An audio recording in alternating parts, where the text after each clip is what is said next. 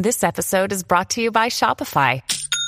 Forget the frustration of picking commerce platforms when you switch your business to Shopify, the global commerce platform that supercharges your selling wherever you sell. With Shopify, you'll harness the same intuitive features, trusted apps, and powerful analytics used by the world's leading brands. Sign up today for your $1 per month trial period at shopify.com/tech, all lowercase. That's shopify.com/tech.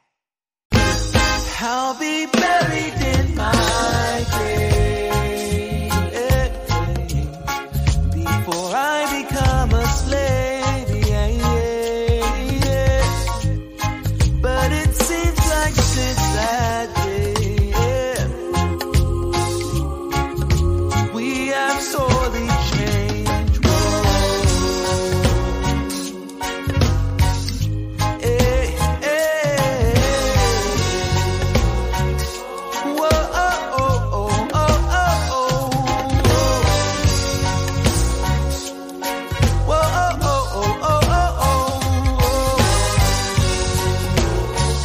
And now, live from beautiful Myrtle Beach, South Carolina, you're watching My Fellow Americans with your host, Spike Cohen.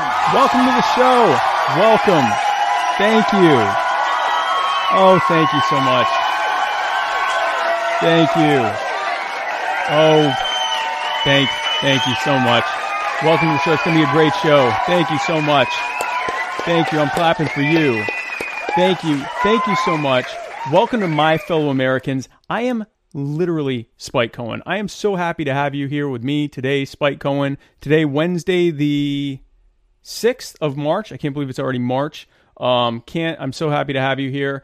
This is a Muddied Waters Media production. Check us out on Facebook, YouTube, Instagram, SoundCloud, Twitter, iTunes, Stitcher. We're on Periscope. We're on a couple other things that I can't remember at the moment. Be sure to check us out. Be sure to like and share this video. I want you to share this video now. Turn to your neighbor and say, neighbor, I want you to watch this live anarchist agitprop podcast with me that's going to last about an hour. They'll be so happy you did that. Be sure to share the gift of me, Spike Cohen. Today, kids love it. I'd like to thank Kroger for this delicious, purified drinking water that I drink on this and every episode of My Fellow Americans. Bula Vinaka.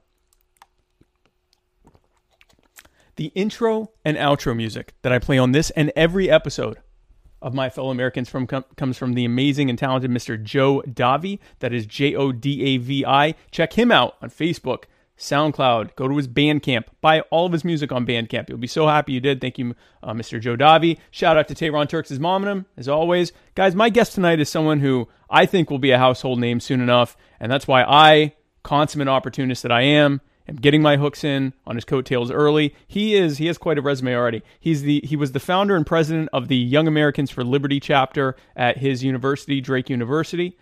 He was the acting chairman of the House Liberty Caucus affiliate in Iowa. He is now a contributor for Being Libertarian. He is also the co-author of Igniting Liberty, Voices for Freedom Around the World. Ladies and gentlemen, please welcome to My Fellow Americans, Mr. Jake Dorsch. Jake, thank you so much for joining us. Thanks for having me on. I'm trying to work on being a household name, not quite there yet. I'm also not the podcast host of My Fellow Americans, but I'm working there. We can't all be the podcast host of My Fellow Americans, but you're definitely you're doing a good job. I'm very happy to have you on. And guys, when Mohammed Shaker introduced us and I read your book, I knew immediately that I wanted to have you on. So thanks for fitting us in. I'm really happy to have you. Yeah, thank you. I know Mohammed very well. Cool. Yeah, and guys, be sure to comment with your questions and thoughts. And Jake and I will tell you if you are right or wrong. Now, Jake, the first thing I ask any new guests when they're on my show for the first time is how you. Now, we know you're a libertarian, so usually I ask how you would describe your political beliefs. We already know you're a libertarian, but how would you say you came to your beliefs? Would you say that it was kind of an aha moment or more of an evolution over time? Talk to us about that. Yeah, that's obviously kind of a tough question to answer. I think that I kind of grew up as a Republican, as a conservative Republican.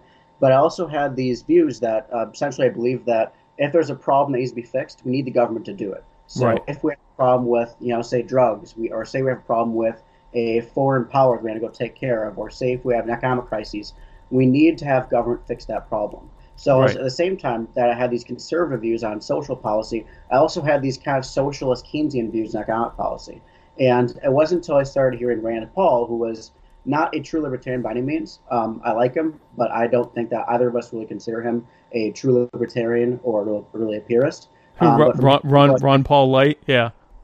Yeah, right. So from hearing from Rand Paul, but also anarcho-capitalist Eric July, who shares beliefs similar to yours, I started to kind of question these views that maybe the free market can fix these problems, and maybe that freedom is the answer over government wrongdoing and basically the state taking control of everything. Right. And so that brought you into college, and I guess you started. So you went to Drake, and I guess they didn't already have a libertarian presence there. Nope, they did not. Not much. And so what is the by the way, what's the because I've had people on that have been involved with their chapter of Young Americans for Liberty. What exactly is involved there? Do you have to actually like petition to your, I guess, student government or whatever to be allowed to be on campus, or how does that work? Yeah, student government universities honestly is just as inefficient as like the federal government. I put my petition in September. Of like the first semester I got out of college, put my petition in there to create an organization. We of course are nationally recognized. We have several hundred chapters, right? And also had like 25 members right away. And I was not actually a recognized student organization until March. So that meant that I had 7 months of talking to senators, talking to people within the university, trying to actually get through the process. I did not even get a Senate hearing until like March 2nd, March 3rd, something like that. So I had to wait 7 months just to get a hearing to become an organization, and then I could actually start officially planning club meetings and stuff like that. So these liberal universities don't make it easy for you to start organizations. Now, was that because, or maybe, but was it because they're just that inefficient, or was it because of a bias against what you were trying to do, or like a combination of both? Probably a combination of both, but I think in Drake's case, it's more so just overall inefficiency. I think that once I actually got out to the Senate floor, mostly registered Democrats ended up voting for it, and I really respect that decision because students, at least the ones that voted there, are obviously pro free speech and they are in favor of being expressed on campus. They don't really agree with. So I think in my case it was mostly inefficiency, but I know that other universities, especially places like Berkeley, it's more so the opposite. Oh yeah, they fight hard against that kind of stuff. So then that gets you. Because you have, as I mentioned in your intro, you've been building quite a resume at a young age. You're 41, right? a little older. I'm actually 65. I self-identify as 65-year-old, so I can social. So you start getting Medicare right now. I think you're one year off from Medicare. So then you end up, you're the House Liberty Caucus affiliate, and is that so? That's the Republican House Liberty Caucus?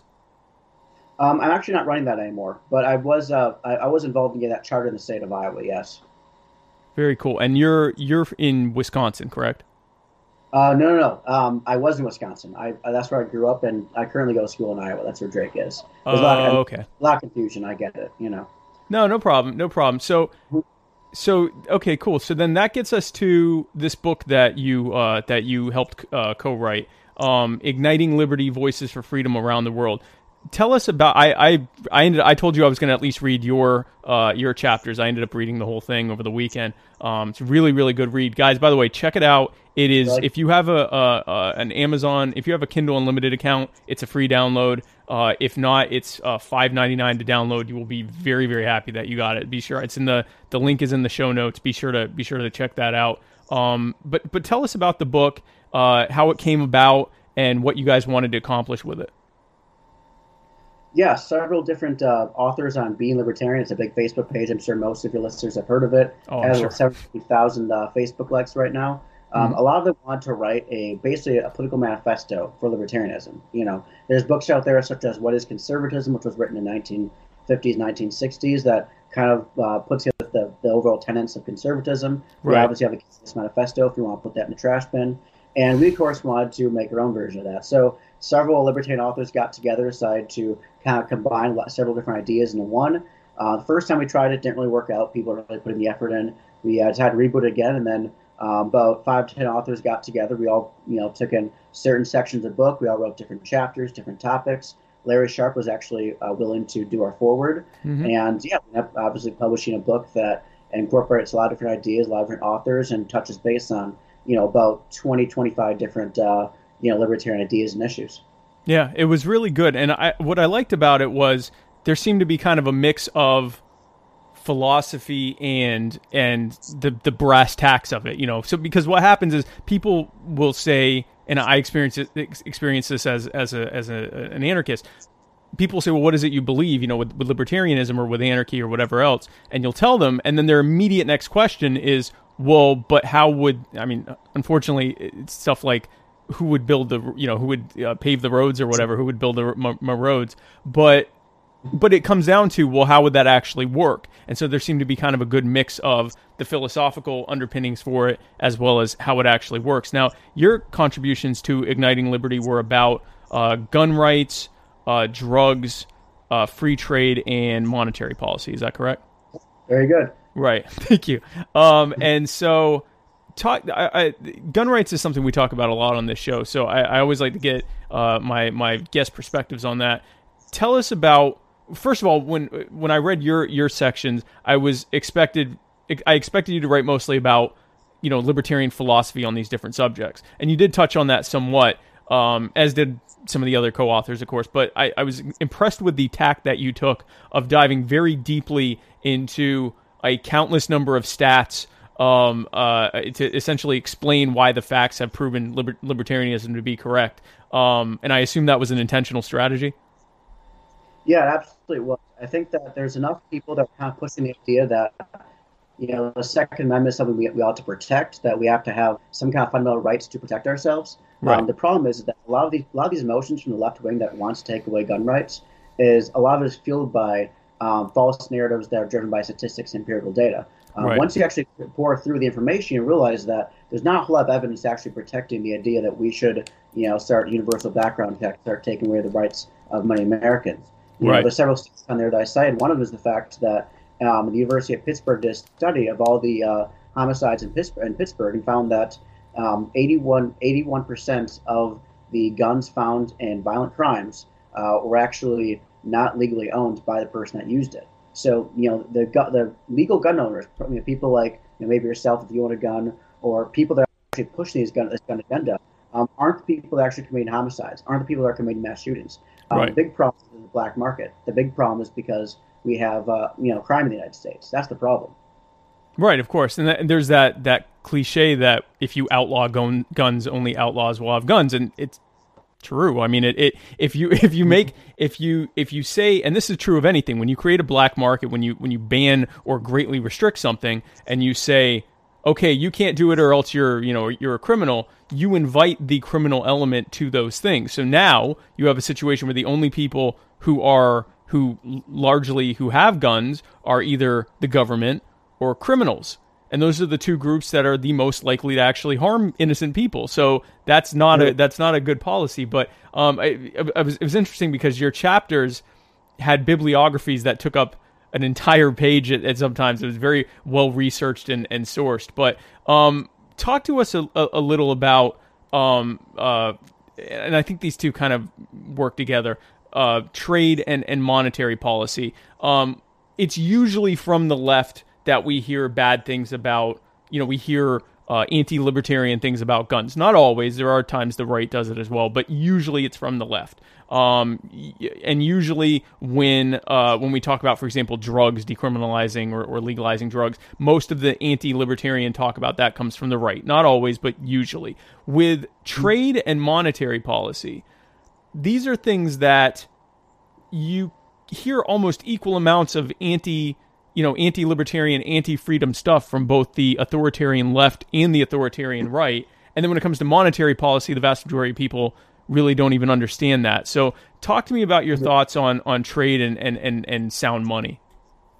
Yeah, so I'll talk about trade for a little bit. I guess in theory, you have factions of both the left wing and also the right wing that support and are also against free trade. So we kind of have allies and enemies on both sides. Right. On the left, people that are usually for free trade are usually the kind of like the peace stuff foreign policy folks that believe that free trade it kind of invites some kind of togetherness in the international community, and that if we have free trade with Mexico, it's going to make for better relations with Mexico. And then the ones on the left that generally disagree with free trade have the false belief that free trade suppresses the wages of workers and makes it harder for basically the blue collar working class people of all countries to earn a living. On the right wing, it's usually a little different. The people that are against free trade, the Trumpers and whatnot, essentially believe that foreign powers take advantage of the United States through free trade. So places like China, places like Europe, places like Mexico take advantage of the United States when they sign free trade deals with us. And then, of course, the ones that are on the right that are for free trade generally more free market. At least they try and advertise themselves as free market folks. But it's interesting because it really divides both sides. And that's because neither side really has a consistent ideology, because they obviously make in both of them. Right. Well, that's kind of a standard thing with the left and right, is that it's very easy. I say that the left and right are the most correct when they're exposing the hypocrisy of the other side, which is very easy to do because, like you said, they don't have a consistent ideology. So it's based on a mix of what politicians on their side are saying, which is usually influenced by whatever lobbying groups have the most power in that party. So it's not a consistent message. A combination of that and just their own personal fears and innate feelings about stuff, as opposed to like any kind of praxis about how they actually got to how they think about something. Like Thomas Sowell would say, they're not thinking, they're feeling.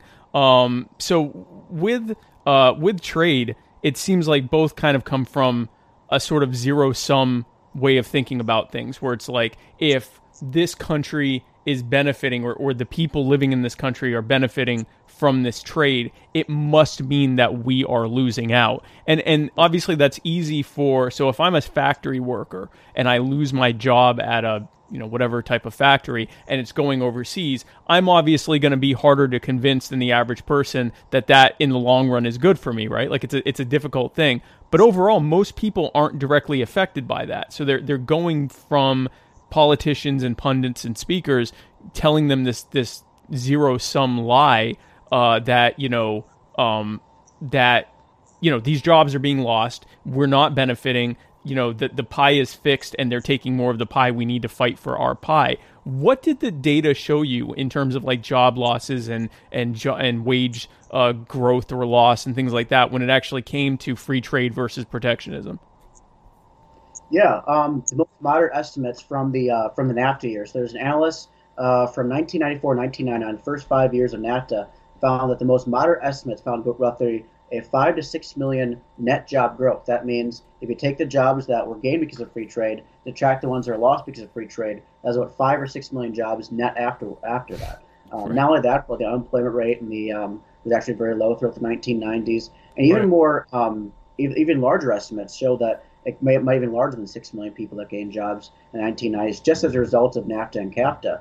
Another book, if you ever read the author Charles Whelan, he essentially did analysis saying that, yes, about 37,000 Americans lost jobs every single year after NAFTA was created due to, obviously, things being outsourced overseas. But during that same exact time period, about 200,000 people would be gaining jobs every single month, not year, but month.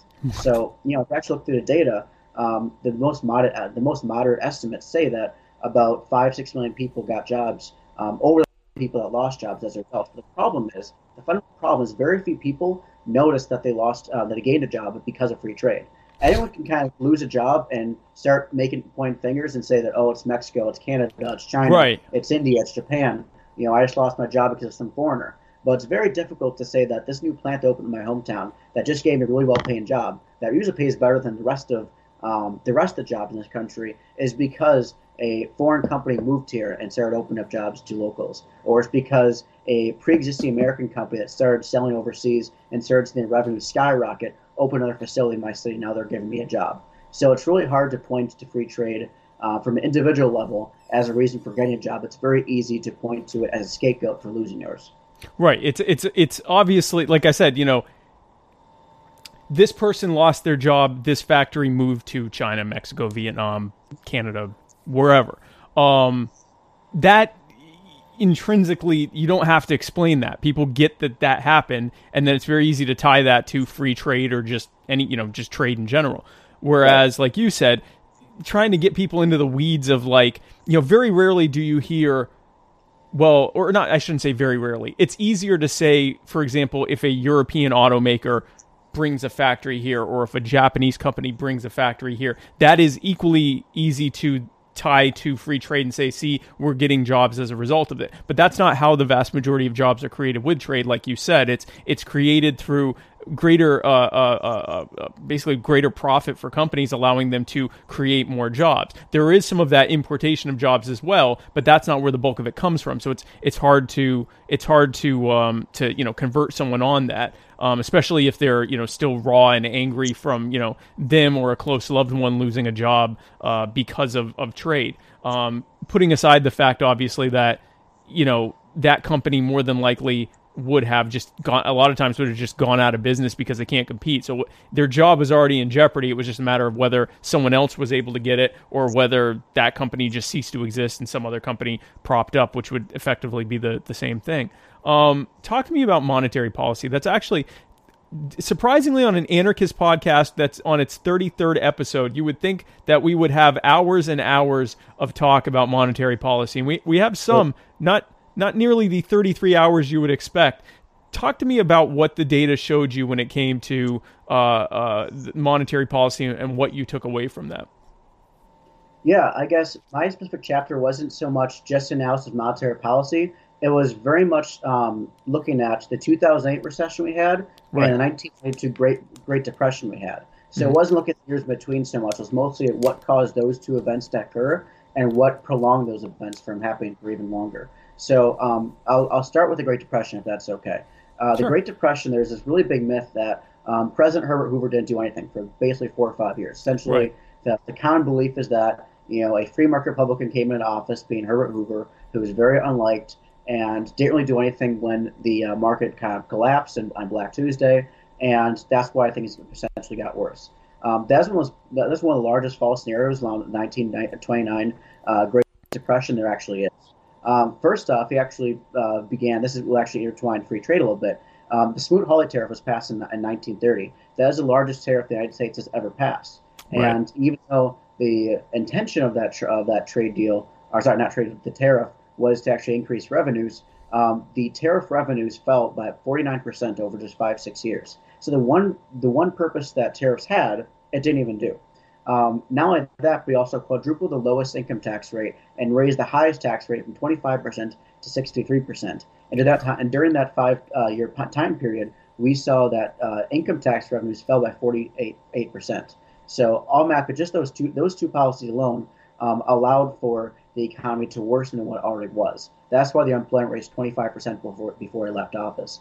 And not only that, we also limited immigration. Immigration fell by 90% during the Herbert Hoover era because of different policies he passed. So those are some things that prolonged the recession. I'll say the greatest thing that caused the Great Depression was likely because the Federal Reserve decided to increase monetary policy by about 62% between 1921 and 1929. However, the actual amount of money, physical monetary capital on the open market only increased by about 1% during that time.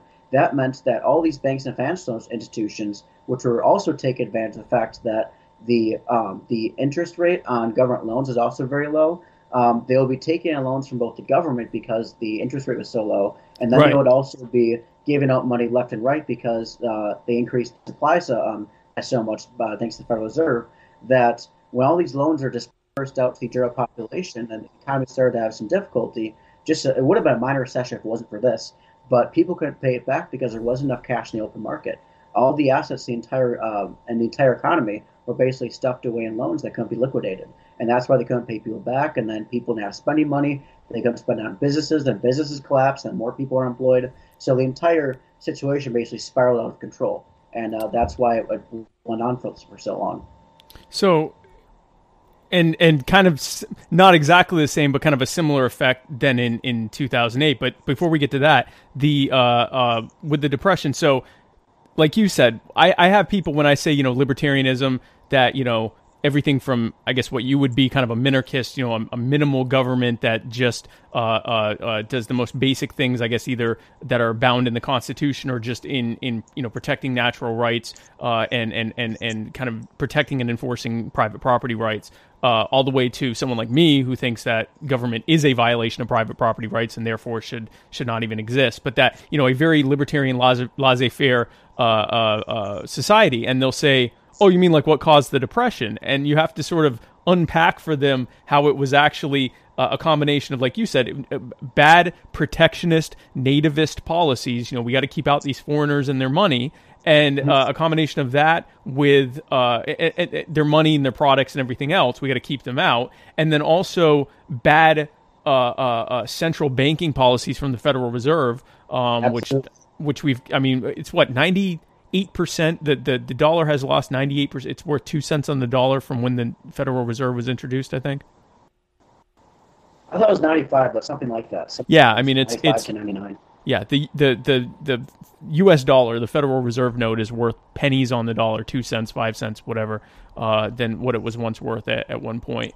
So my camera went out. Yeah, I noticed that. It kind of froze up a little bit. There we go. Hey, everybody. That's interesting. I've had other people's video go up, but not my own. Okay, cool. So yeah, all those things can kind of combine into a perfect storm and make what should have been just sort of a hiccup of a recession, which itself was caused by bad government policy, into this horrific thing that made everything worse. In 2008, there were similar things, but not so much with the immigration, but also bad government and monetary policy as well. Talk to us about that. Yeah. Well, kind of, as I mentioned before, the interest rate during the 1920s was much lower than what the market rate was, and that's because the federal funds rate, which is set by the Federal Reserve, was lower than that, which allowed for banks and financial institutions to invest and basically take money out from the government. Now, in the 1920s, that was much similar. We saw the interest rate drop from 5.5% to about 1%. Within only a 2-year period under Alan Greenspan. So right. That was a similar situation there that kind of caused the Great Recession in 2008.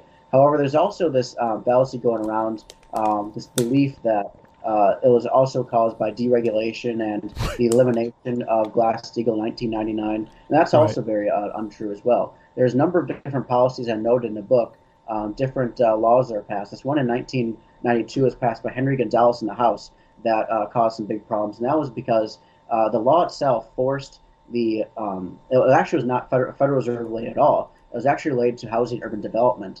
And the HUD director was forced to give out through government, through GSEs, which GSEs, of course, are government-sponsored enterprises, was forced to give out money to low-income people. And 30% of the loans that the HUD director was giving out were supposed to go to Americans that would not really qualify for a loan, Americans that don't have to show proof of income. And these were, of course, given out by GSEs, not so much places like Wells Fargo, not so much Chase Bank. It was given out by government-sponsored enterprises. So the government forced the HUD director to give out minimum of 30% of his loans to low-income people. And the reason why the housing crisis was created, of course, is because a lot of these people that couldn't really afford these houses were given federally backed loans, and then we defaulted on them. The government also had an issue, and the entire free market was kind of thrown in laps. So the idea that the housing market was problematic during the 1920s isn't false. However, the reason why that happened definitely is because the free market's not responsible. And another thing to note about Glass-Steagall specifically is that if Glass-Steagall was still around, it would prevent a lot of the mergers that happened after 2008, after 2009, that actually kind of allowed for the swift recovery after the recession. So places like, obviously Lehman Brothers went bankrupt, but smaller investment firms not be able to be bought out by the larger companies above them. Right. So we've got, and it was called, was it the Community Reinvestment Act? Isn't that what it was called? Clinton's? Yeah. So, yep. Right. So in the 1990s, Bill Clinton, and I think it was a Republican-controlled Congress. So this isn't, blame one side or the other. The government decided to pass a series of a law which essentially to try to spur on home ownership. And what they did, like Jake was just talking about, they were basically giving away loans to people that probably who wouldn't have qualified otherwise, which sounds great, but it's kind of like a housing Ponzi scheme. You're getting people into the housing market that wouldn't have otherwise been able to. You're driving up the cost of housing, which can only be affordable to people by having interest rates and mortgage rates very, very low and very, very accessible. And someone's going to be stuck with that, at the top of that price apex when the whole thing falls apart. And that's what happened. And of course, it was the taxpayer that was on the hook because, with the TARP and TARP Act and all of those things that, gave money, basically bailed out all the banks and financial institutions and insurance companies that were involved. I was actually I jumped into real estate very briefly during the last couple of years of that housing boom because it was just so easy to make money, especially in my area in Myrtle Beach. And I routinely met with people who had zero plan to pay their first mortgage loan, much less the next, 29 years and 11 months of mortgage payments. They would get these, they were called ninja loans. I'm sure you heard about this in your research. Ninja loans, no income, no job or asset verification. You literally just said, they would, I think, pull a credit check just to see what your credit score was, but they only use that mildly. And you pretty much said, I'm worth this much, I make this much money, I really super promise that I make this much, and they wouldn't verify it. Sometimes they wouldn't even ask, and they would give you loans for as much as whatever the maximum is for a jumbo loan. I think it was $460,000 or $480,000 back in the day.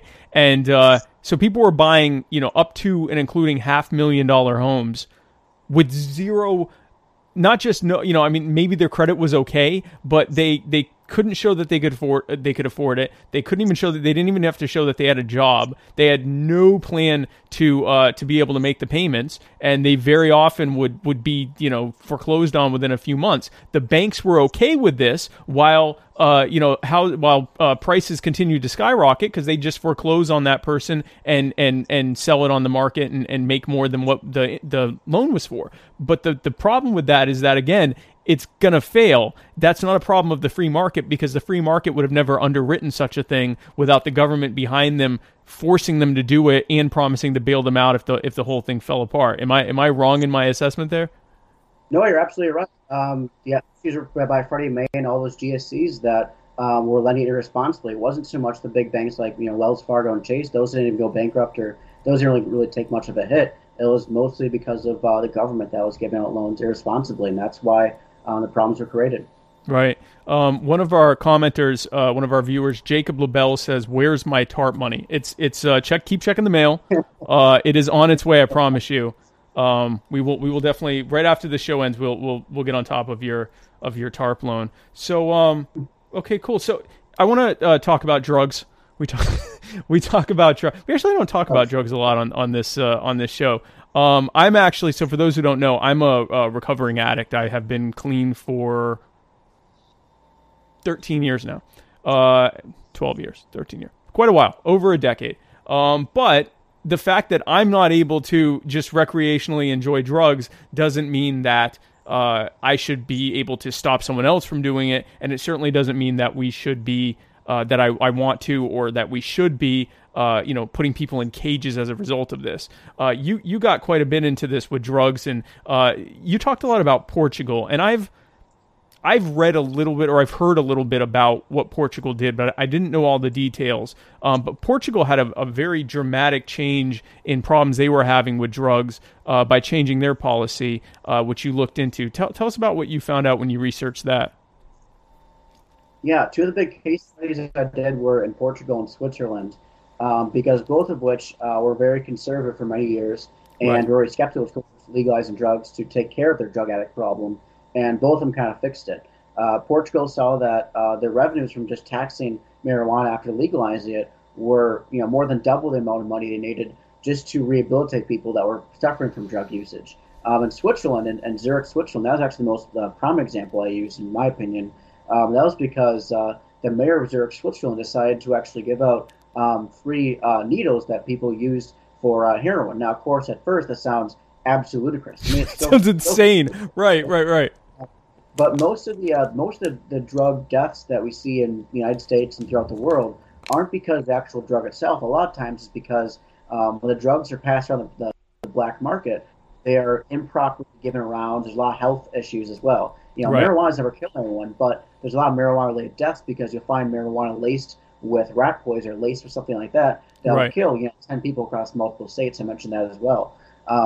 In Switzerland specifically, they saw that just by giving this out, just by legalizing and decriminalizing a lot of these drugs, and just by taxing them and allowing for themselves to pay for rehabilitation, allowing for the people to have these individual rights rather than try and cage them up and lock them away for 20 years, led to not just an economic recovery, but also a recovery of most of the addicts. A lot of these parks were cleaned up that were usually full of heroin addicts left and right, night and day.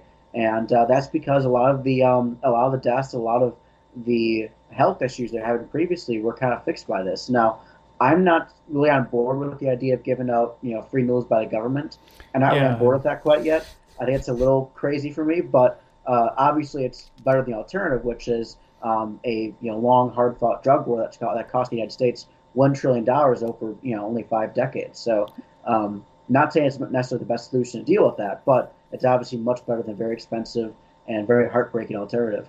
Right, and people dying of preventable or communicable illness entirely because they're using dirty needles and all of that. It's interesting that you mentioned. So, doctor either. Go ahead. Well, I say they can't get a doctor either. Medical amnesty is not on the table for many people that suffer from drug usage. They can't just go to a doctor and say, doc, you help me out. I overdosed on cocaine. They just die. Right. We can't help these people because obviously, if you admit to something like that, in most states, you could still go to jail for several decades, depending on the situation. All right. Yeah, and that's. I hope everyone can agree that is absurd. You mentioned, it's not. And again, I'm an anarchist. I don't think government should be doing anything. Obviously, we don't want government, taxing us, robbing us to pay for people to have needles. But here's what happened. Here's what brings us to that. So, for example, in Arizona, for many years, people were pushing for needle sharing, but actually like private needle sharing, like basically allowing people, even if you didn't legalize heroin, legalizing giving people needles in order for them to be able to use these drugs that they shoot safely, or as safely as you can shoot a drug into your veins. And the government said, no, absolutely not. You're aiding and abetting, criminal activity, and we'll treat you very harshly if you try to do it. And so, and this is where there's an anarchist philosophical thing called prefiguration. And so it's the idea of answering the question of without government, who would do X, by showing them who would do it, us. And so you started having these people who were illegally giving out needles to addicts, and they saw a rapid decline in the spread of the illnesses. You saw less hospital visits. You saw less deaths overall and less illness.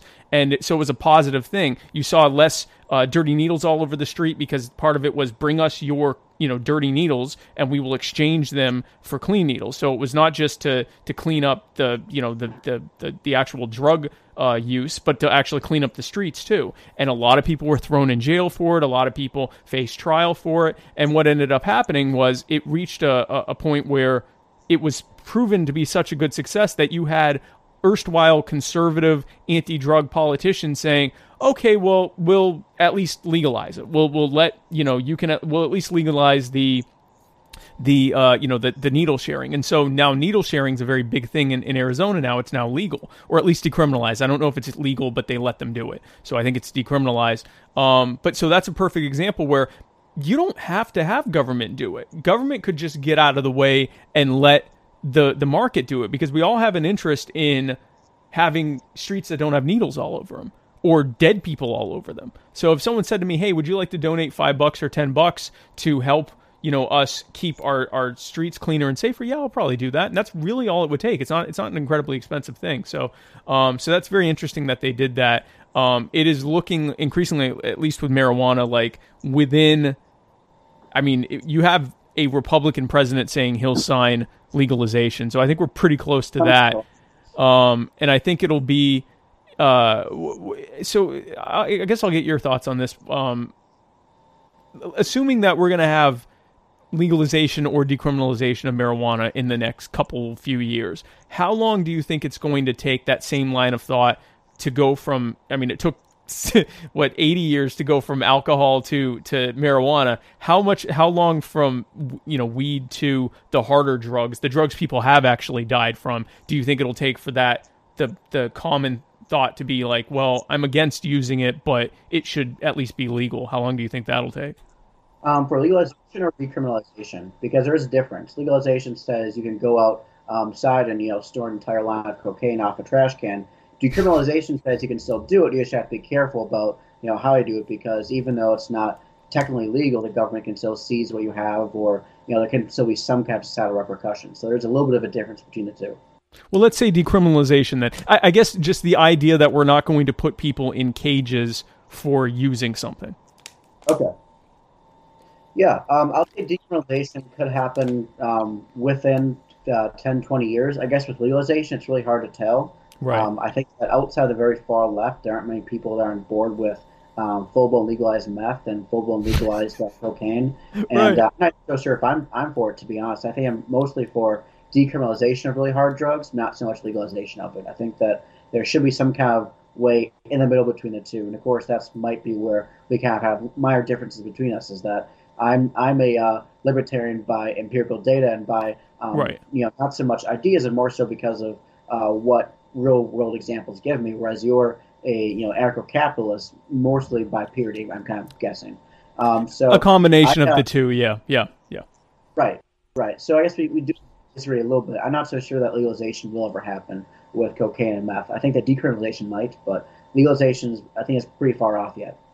It's a tough one, right? Because now, so all of the it's a lot easier to argue for weed. No one's ever died from it. It has a lot of medicinal properties. There are, it's a much better and safer alternative pain relief drug than, for example, all these synthetic opioids or organic opioids like opium or heroin. I'm not sure if heroin's considered organic, but non-synthesized drugs. It's easy to sell weed. First of all, most of us have tried it and don't necessarily have bad experiences with using it, maybe with the law or whatever, but so it's an easy sell. Meth, not so much. I will give you that. Meth is a tough, when people say to me, like, do you really want cocaine to be legal? And I'll say, it's less that I want it to be legal or that I want people to, do I want people to do cocaine? No, I don't want people to eat too many carbs. I mean, there's a lot of things I don't want people to do because it's unhealthy, but I don't see the interest in putting someone in a cage as a result of it. So whether it's decriminalization or legalization or whatever else, another thing that I'm not a fan of with legalization is that it usually comes with very heavy regulation and taxation. You, from the empirical data angle, probably would say, that's more of a positive thing because that's a source of revenue and so forth. Me, from a philosophical standpoint, sees that as one drug cartel being replaced with another one that's more centralized in power. But regardless, I mean, I don't think, I think we have a long way. Talking with Larry Sharp last week, he said, he comes to these libertarian groups and we're talking about abolishing public education and legalizing everything. And he's like, the general public is so far away from what you guys are entertaining, it's not even worth talking about it with them. If you go to someone who's, their kids in school and the school's not doing well and, all they're hearing is that the school just needs more money, and you go to them and go, no, that school should be abolished and it should be legal for your kid to do cocaine. Like, you're not coming to them with something that they can relate to. You're just scaring them. So I get that. Let's see here. Oh, that was something I wanted to ask you about. So on your chapter on gun control, you wrote, it was an interesting statement you wrote. You said, I chose not to make a natural rights argument because I don't believe the Constitution or the Bill of Rights are impeccable or sacred documents. And then you went on to talk about how for example, in the Seventh Amendment, it references anything over $20, and it doesn't address inflation in that figure. That, obviously that $20 is going to be worth less over time. Obviously, slavery wasn't properly addressed in the founding documents and things like that you talked about. I definitely agree with you on your assertion regarding the founding documents. And in fact, I come from the Lysander Spooner school of kids who don't recognize authority good. But my question to you is, something I didn't understand with that. Were you saying, do you believe that the argument for natural rights is equally shaky, or were you just saying that was an argument you wish to avoid in favor of just explaining the data on why gun control doesn't work? My stance is that the Second Amendment should exist, much like the First Amendment. However, what my point was, maybe I didn't make it super clear, is that we can't just lay back on, the Constitution says this, therefore we have to do it. Right. Because there are flaws within the Constitution. It was written by humans. It was not written by some God, if you believe in God, or some larger entity. We made mistakes. Right. Amendment 7 obviously didn't count for inflation. They said that if you can't pay $20 for a lawyer, you get one from the state. And $20, in 1770s might mean something, but $20 now is nothing. $20 lawyer now. I wouldn't want to be represented by a $20 lawyer now, I can tell you that. I wouldn't either. So I believe that there should be a constitutional amendment for this, for gun rights. I believe there should be somewhere in the Constitution or in laws that obviously says, any U.S. citizen should be allowed to carry a firearm for personal protection. However, I was leaning back on this idea that because the Constitution says something, we have to automatically believe it, and we automatically have to protect it. It's a really bad argument, It's not one we're going to win, because they'll just come back and say, well, that same document referencing also legalized slavery. And that same document referencing also didn't understand inflation. So it's a really bad argument to make. So I guess my thing is, don't start off with a weak argument to justify guns. We can make a natural argument, say that because this, and this, we need to have gun rights in this country, although I'm not personally a huge fan of that one. I think that the empirical argument is much stronger. We just can't really fall back on that from more of a pragmatic point of view. Right. And I mean, it's kind of I'm not sure if it's the strictest definition of an a priori argument, but it's like one. It's, you're saying, well, it says this, almost like how you would in theology say, well, in this verse, in this, scripture, or in this book, it says X, Y, Z, as opposed to fleshing out the logic behind it. And that's sort of when people make these appeals to authority. I guess it's more of an appeal to authority, but you're making this kind of argument of like, well, the Constitution says this. All right, great. Now this, like you just said, this entire debate becomes a referendum on the Constitution, which was written, is it better than what it replaced? Well, no, because it replaced the Articles of Confederation. So no, it definitely is not. Is it better than the British Crown and being subject to a royal family? No. Or yes. Is it something that we should hang our hats on, especially when we're talking about freedom and liberty? No, probably not. So then what are your thoughts on this? Is something anytime I have people that like to flesh out philosophy on stuff, I like to ask them about this, because I'm not 100% on this either, which way I think. Natural rights. So the idea behind natural rights is that we are all imbued. And even if I was going to start with, by our Creator, even taking the religious argument out, by virtue of our existence, we have natural rights. So we own ourselves, therefore we own our labor and the product of our labor, which means that we own the property that we can accumulate with our labor, and we own our lives and our choices and things like that. And we can do what we want with those, provided we aren't harming someone else's property and rights and whatever. The argument is that it's a natural thing, and that when someone says, well, prove to me you have rights, they go, well, it's a natural thing. And yet in nature, we don't really see an argument in favor of rights being a thing. Animals trample all over each other's rights every day. Humans trample all over each other's rights every other day. So what is your thought? Because this is kind of an egoist argument, and I'm always all over the place on what I think of it. Have you really delved much into that? The underpinning of the idea of even having rights in the first place, or is that not something that really preoccupies you anyway, because you're more focused on the data of what works and what doesn't? No, I don't think it's a bad argument. I just don't think that it's really going to help us in political favors. You know, It's not that I don't believe in the non-aggression principle. I do. It's not that I don't believe in taxation and stuff. I believe in that as well. But making both those arguments really hurts libertarian movement, in my opinion. And Larry Sharpe and I actually agree agreement on this. You talked about Larry Sharpe earlier, saying that a lot of libertarians are talking about things that the general public is 20 years away from. It really goes from 1 to 100 very quickly, saying, well, because I was born with natural rights, therefore I should be able to, smoke cocaine, therefore there shouldn't be I should have any gun I want, and therefore there shouldn't be child consent laws. It goes from 1 to 100 very, very quickly when making that argument. Not that it's a bad argument. I don't think it is. I believe in natural rights for every American, but it's also a very weak one. So we can mention here and there and say that people should have the right to marry, or people should have the right to smoke marijuana or something like that. But it's really not a good empirical argument. It's not the one that's really going to win over the hearts and minds of people. Oh yeah, it's certainly. I mean, again, like we were just talking about, when you talk about the Overton window or the 3x5, what is it? Tom Woods calls it the 3x5 flashcard of allowable opinion. So this is, what most people think, and we're so far over here, that it doesn't even register. And the more I read about the argument against the idea of rights and in favor of perceived self-interest, it's hard to even back that up as an actual philosophy, that the concept of rights. If rights were a thing, if they were a natural thing, why aren't we seeing them in nature? So it's a tough one. It's a useful construct to create boundaries, but it's not so much. We say it's this natural thing as though it is this palpable thing that exists, like there are these lines that are drawn naturally and they're not. So again, anyone who is interested in the stuff that we're talking about, be sure to check out this book, Igniting Liberty. Now, you do a lot of other writing, and you recently wrote about you wrote something for Being Libertarian that I was hoping that do you have a little bit more time? Yeah, I have time.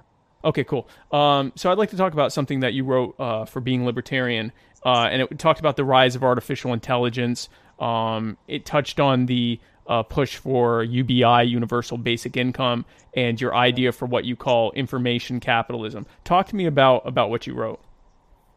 It's lots to unpack. Obviously, it's a really long article, but I can try to address several things. Right. It's a lot. So one big idea right now is that robotics and artificial intelligence are going to replace the entire workforce. That this idea that within 10, 15 years, we're going to go from a nation of only 4% unemployment rate to a nation where nobody without a doctor's degree has a job. That's the kind of idea that's being pushed by a lot of people. And of course, the first call to that is universal basic income. So people like Andrew Yang, who's running for president, and people like Robert, who is a liberal activist, have called for universal basic income. This idea that, and it comes off as somewhat Marxist, that the government should give $1,000 every single month to every single American just for existing. So just because I'm on this earth breathing, I got a $1,000 check from the government because it's going to be so necessary in the future, because everyone's going to be jobless, that we need just a small amount of sustainable income just so that we can get by. So I kind of addressed this idea at first. I'll get into informational capitalism later. This idea right here, 330 million people throughout the United States, and $12,000 a year, it costs us around $4 trillion. That $4 trillion is how much we currently spend on everything. So $4 trillion includes military, that includes healthcare, that includes education, that includes welfare, that includes interest payments. Everything we currently spend in the government is about $4 trillion. And we're obviously running a huge deficit as it is right now, and we're also $22 trillion in debt. And not only that, but our income tax receipts this past year were only $1.6 trillion. We cannot mathematically pay for another $4 trillion program. We can't mathematically pay for it. However, just take a step back for a moment and actually look at the argument of, will half of America be jobless in 10 years due to robotics and artificial information? The data doesn't really support that either. Certain industries will disappear, that's for sure. I mean, we don't really have many elevator attendants and farmers and gas pumpers anymore than we did 40, 50 years ago. Those jobs, but they're replaced by other jobs as well. The World Economic Forum, this actually not a study I cited in the actual paper I wrote itself, it said that in the next decade, about 133 million jobs will be created because of artificial intelligence, because of the advances in technology, but only 75 million will be displaced. And a lot of the studies that are basically support the idea that artificial intelligence or robotics will take over the American workforce are also really poorly constructed. There is a 2013 Oxford study that said that 47% of the 47% of jobs will be at risk of being lost within the next 20 years due to artificial intelligence, robotics, and that taking over the workforce over real human capital. Right. The problem is, if you read the limitation section in that article, I have an exact quote right here. If you read the limitation section, it says, quote, the actual extent and pace of computerization will depend on several additional factors which were left unaccounted for. That is the exact quote from that exact study by Carl Benedict Frey and Michael A. Osborne. So these economists who obviously got together and said, this are the effects of that, never even try to put in the effort of counting for what jobs could be created because of the innovation in technology. So right now, the evidence saying that artificial intelligence robotics will take over the entire workforce to the point that will be all unemployed is shaky at the very best. Yeah, I had shared with you that video because I was very much, as soon as I started hearing that, well, they're going to, the robots are coming to take all the jobs. And I'm like, this is the Luddite argument, episode 6 million. Like, it's once again, we're hearing people say that automation is going to take all of our jobs.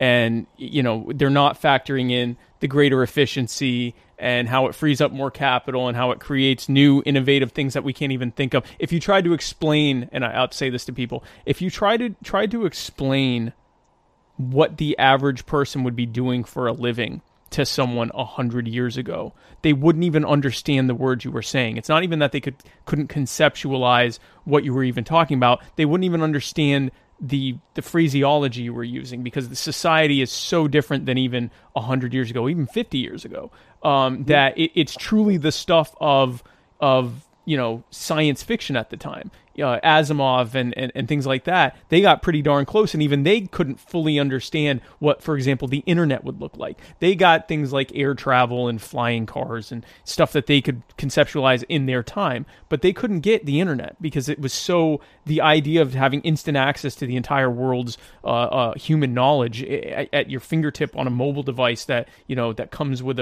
your phone plan, that doesn't, they couldn't even process something like that, or they had no basis to even begin to understand that. So I kind of fell back on saying, well, there's just going to be, our society is going to look so different than now that's what we'll be doing, and the robots will be freeing us up to do that. But I did see, and I had shared it with you, there's a video called Humans Need Not Apply. And it basically argued that artificial intelligence is rapidly reaching a point where it will be so much better at everything than us, and even art and songwriting and things like that there just won't be any jobs for us.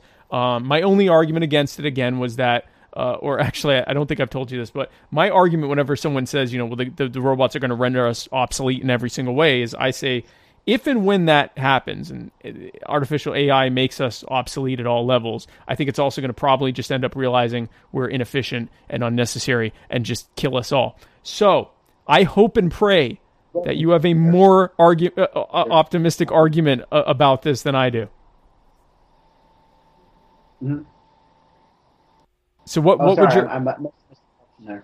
No problem. So what would your argument be against what was on Humans Need Not Apply, that the robots are just going to take every possible thing that we could do as human beings?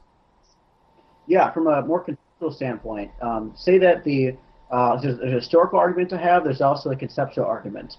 I can kind of touch base on both. On the conceptual argument, to say that there's a new technological innovation force.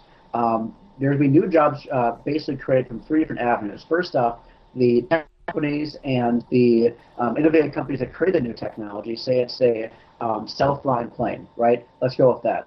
So say places like Boeing that create the self-flying plane, well, they'll have to obviously create jobs because they need engineers, they need manufacturers, they need laborers that actually, physically put the plane together in one moment. They need, perhaps people in the finance department to make sure the company still runs smoothly and everything like that. They need some accountants. Now, there's also two other avenues. Now, once the company, in this case, we'll go with Boeing because they produce airplanes, once they actually start seeing revenues and profits increase and things like that, there's essentially two different things that will come of that. And it's not just the company that makes these planes. it'll also become other companies that will benefit from this. Maybe air travel agencies, things like that. Now, they could usually do one of two things. Either from one perspective, they can lower the prices of air travel, maybe lower the prices of coach and first class, and instead of charging a few $100s to fly from LA to Chicago, Illinois, they might charge only like $50, $60. That's one route. The other route is that they're going to open up new locations, trying to expand their business throughout the globe. So obviously, expand their company, that in itself will create jobs. The second option is to lower prices. If you lower prices, people have more spending money in their wallet. So if you spend half as much as you did previously to pay for a plane ticket from Los Angeles to Chicago, you'll have more money you can spend in other restaurants and other venues and other businesses.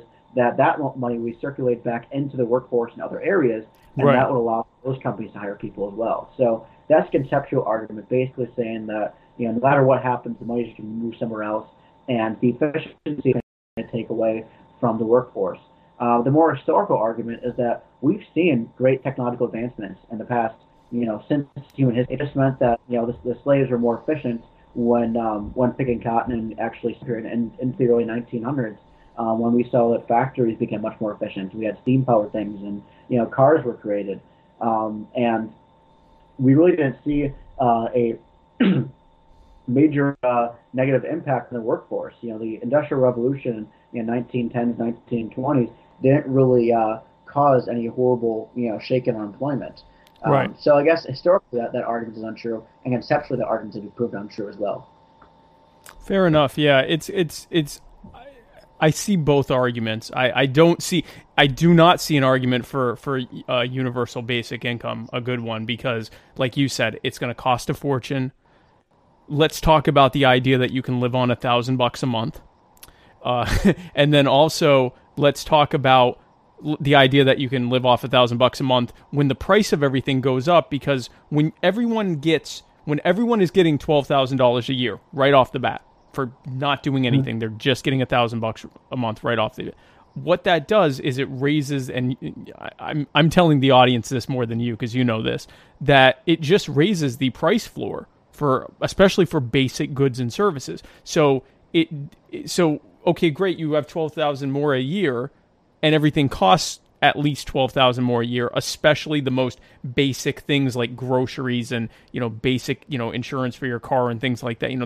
The things that the working poor also need. So that means that it will disproportionately harm the very people that it was supposedly helping in the first place. And it also, you want to talk about job losses. A country that whose government has this kind of a program in place, the tax burden that they would have to impose this kind of thing on people is going to just drive businesses. If we're envisioning this futuristic post-apocalyptic or I guess not apocalyptic, but post-robotic hellscape where only the super rich who own all these robots are making any money and everyone else is just sitting there doing nothing because the robots have made them obsolete in every single field available.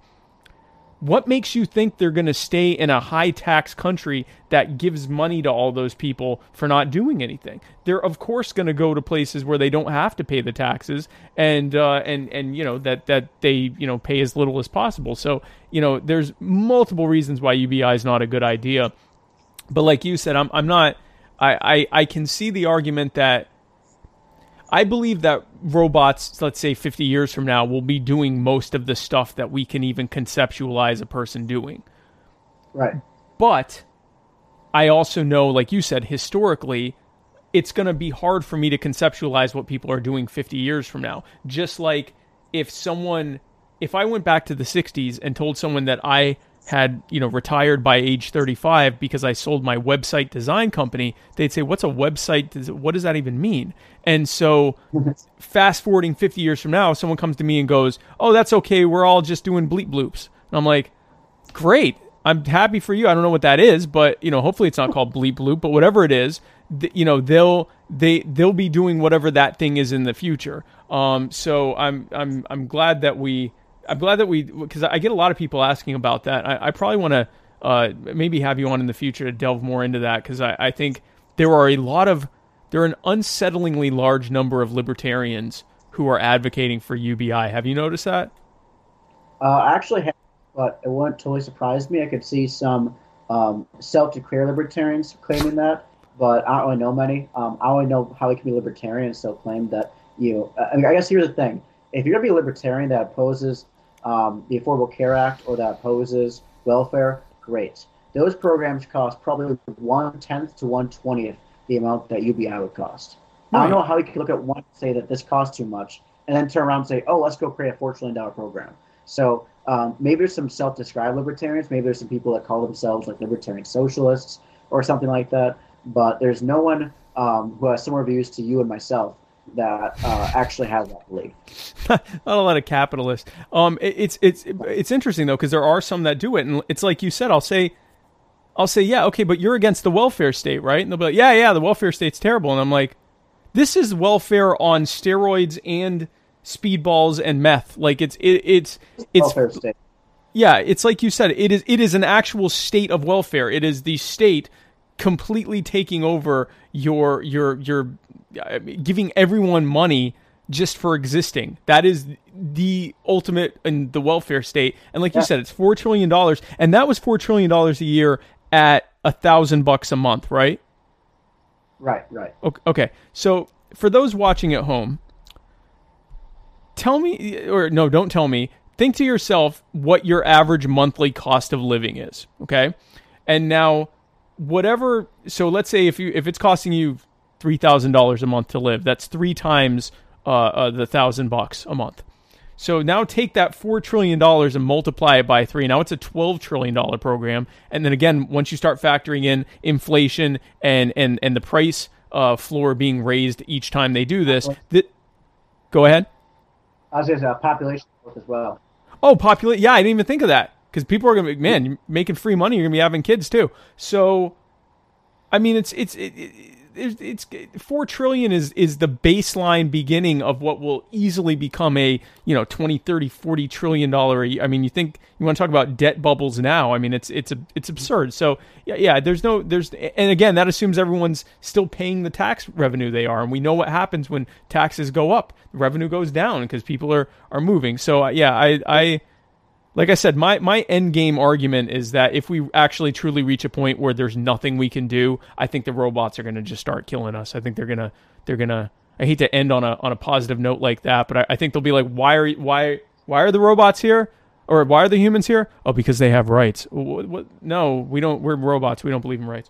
So anyway, so thank you again for coming on. It was a blast, and I'm really glad you were able to fit me in. I hope to have you on again. Before we go, I want to give you a chance to tell us anything, talk about anything that we didn't get a chance to talk about on this show. Any upcoming stuff that you want to promote, any articles coming out, any new books coming out. Obviously, plug Igniting Liberty. Anything you want to talk about, Jake Dorsch, the floor is yours. Yeah, I don't have a lot to talk about, I guess. You'll see more articles from me in the future. I have a few that are the pipes already that I'm looking at publishing, not just at Being Libertarian LLC, but perhaps at other organizations as well. I will say this much, even though Igniting Liberty was my first book that I co-authored, I, of course, didn't write the entire thing. I wrote 4 chapters, and it kind of was a really good way to get my feet wet. This is not the end of me. Okay, I'm not going anywhere. I'm actually working on a few projects in the loop right now where I'm going to be looking at possibly writing an entire book by myself, perhaps with someone as a forward and afterword. So I'm not going anywhere. Fastest way to reach me is just on Facebook. Just type in Jake Dorsch, Jake space DORRSCH. You'll see I post periodically, and you can just message me. I'll talk to anyone, even if you're a socialist, or even if you hate my guts, I'll gladly talk to you. And I'll talk about artificial intelligence. I'll talk about robots killing us off in the future as well. That can be your book. That can be what your book can be about. Right. It could be. I think there's always some movies about that too. There's Terminator. There's also iRobot. So not sure if that's necessary, but maybe in the future.